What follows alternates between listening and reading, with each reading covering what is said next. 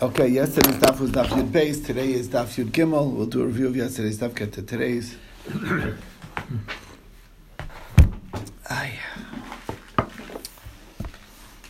So, we started off yesterday with a question. Basically, the question is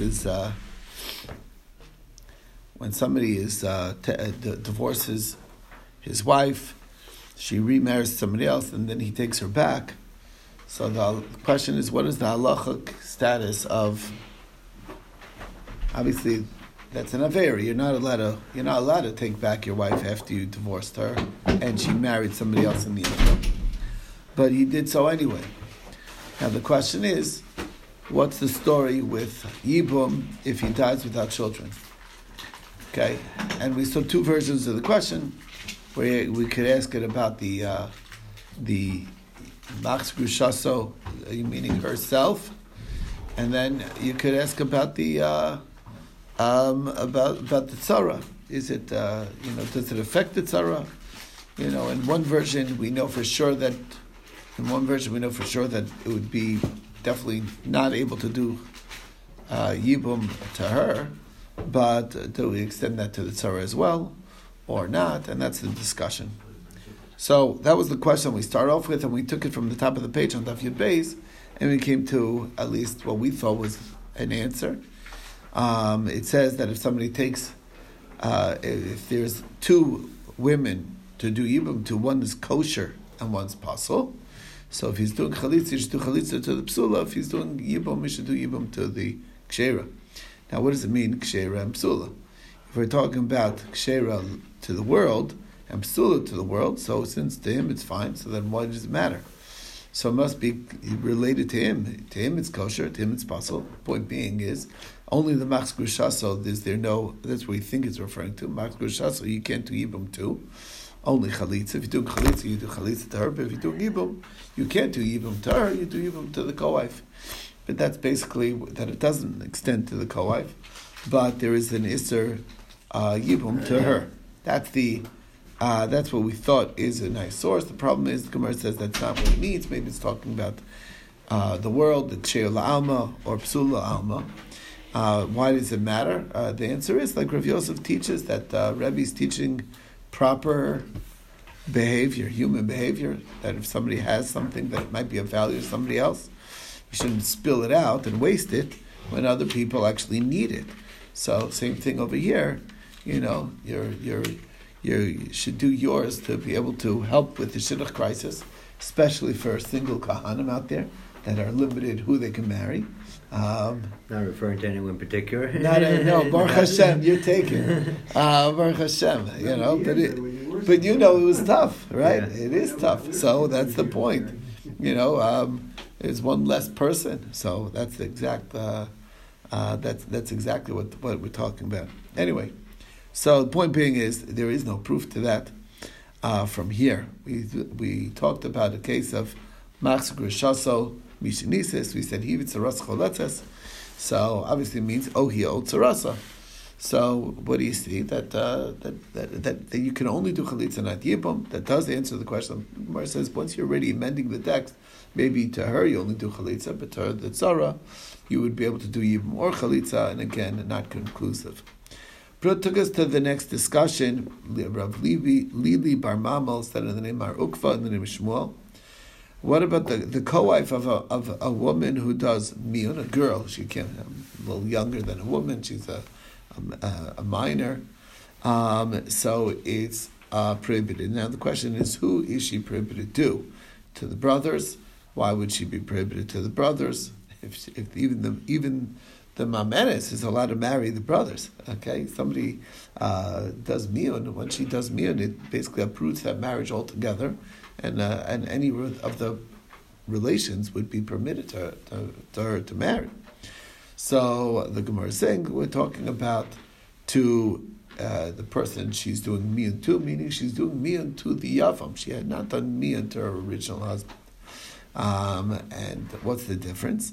So the Gemara explains that this looks like a case of tzaras bita mamenes. Okay, what's the source that Tsaras Bita Mamenes is already prohibited at all. Then we learned that if any of the Arayos did Miyun, so then it basically there's no Isser of Tsaras Erva. That's what we learned in a Mishnah. So the Gemara says that's depend if it's talking about to the Baal, isn't that the same as the Grusha? Must be it's talking about to the Yavam, and she could do Miyun to the Yavam, and then there is no Isser to the Tsaras. So the Gemara says no. What we're talking about over here is to the Baal, even though it's very similar, basically the same thing as divorce, because she did Miyun to him, but it's two types of Girushin, basically. So the question is what's the difference? When you do Miyun to the husband, you're uprooting everything from the beginning. When you do Miyun to the Yavam, it still uproots her original marriage altogether. So what's the difference? So the Gemara answers is that it already optically looks bad, and it's nearest Kikalasa, like we saw in the other halacha. So to here, it's nearest Kitsaras Bito, and that's the idea. Okay. Brings us to the next discussion. Rav Asi talks about Tsaras Islanders. He says Tsaras Islanders is prohibited, and that's based on the pasuk. The pasuk says, which tells us that there's no mitzvah yibum to an islandess.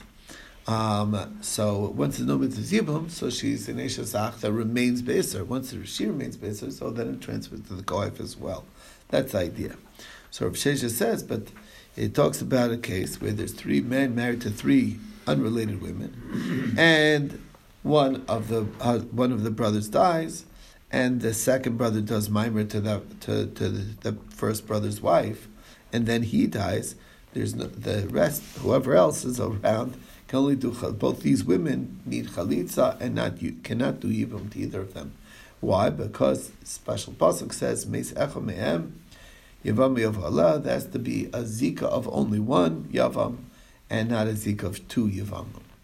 And since this second brother did mimer to the first brother's wife, so it's as if she's falling to Yibum from both brothers, and that just simply is not allowed to do Yibum in that case.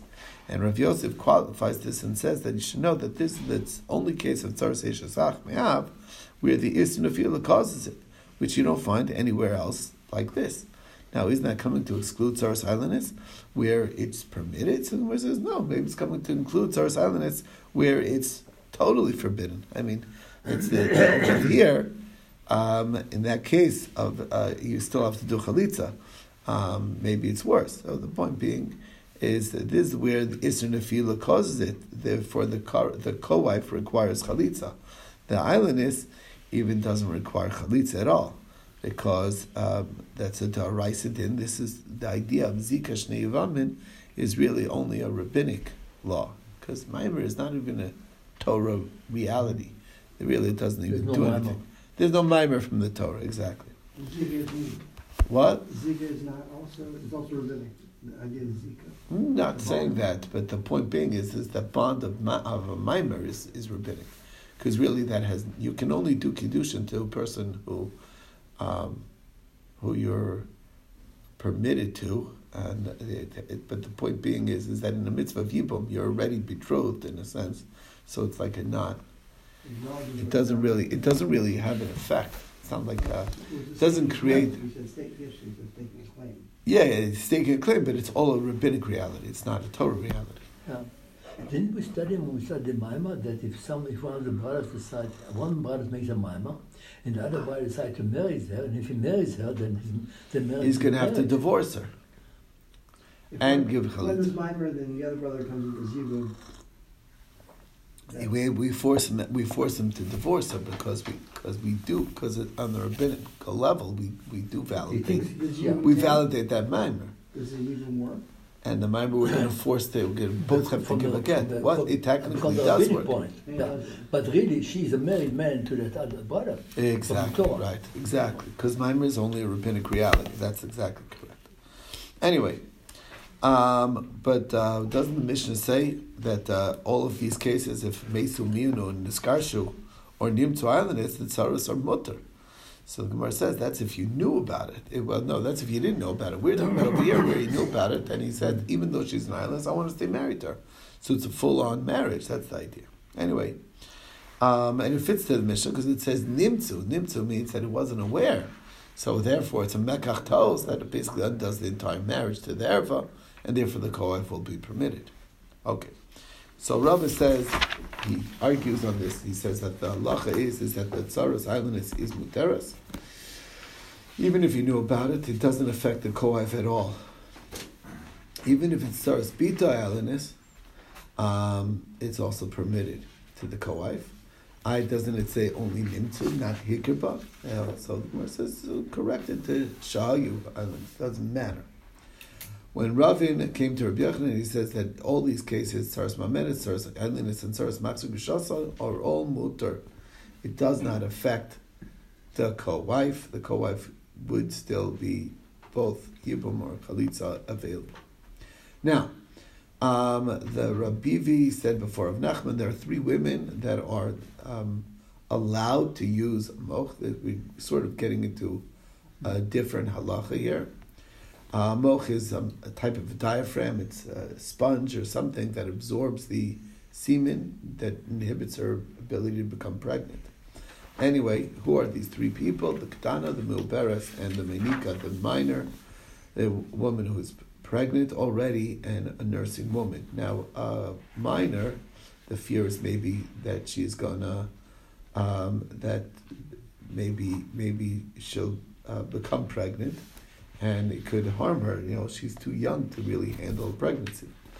A Milberes woman is maybe that she will, maybe she'll get what's called like a double. What's it called? Do you remember the technical term?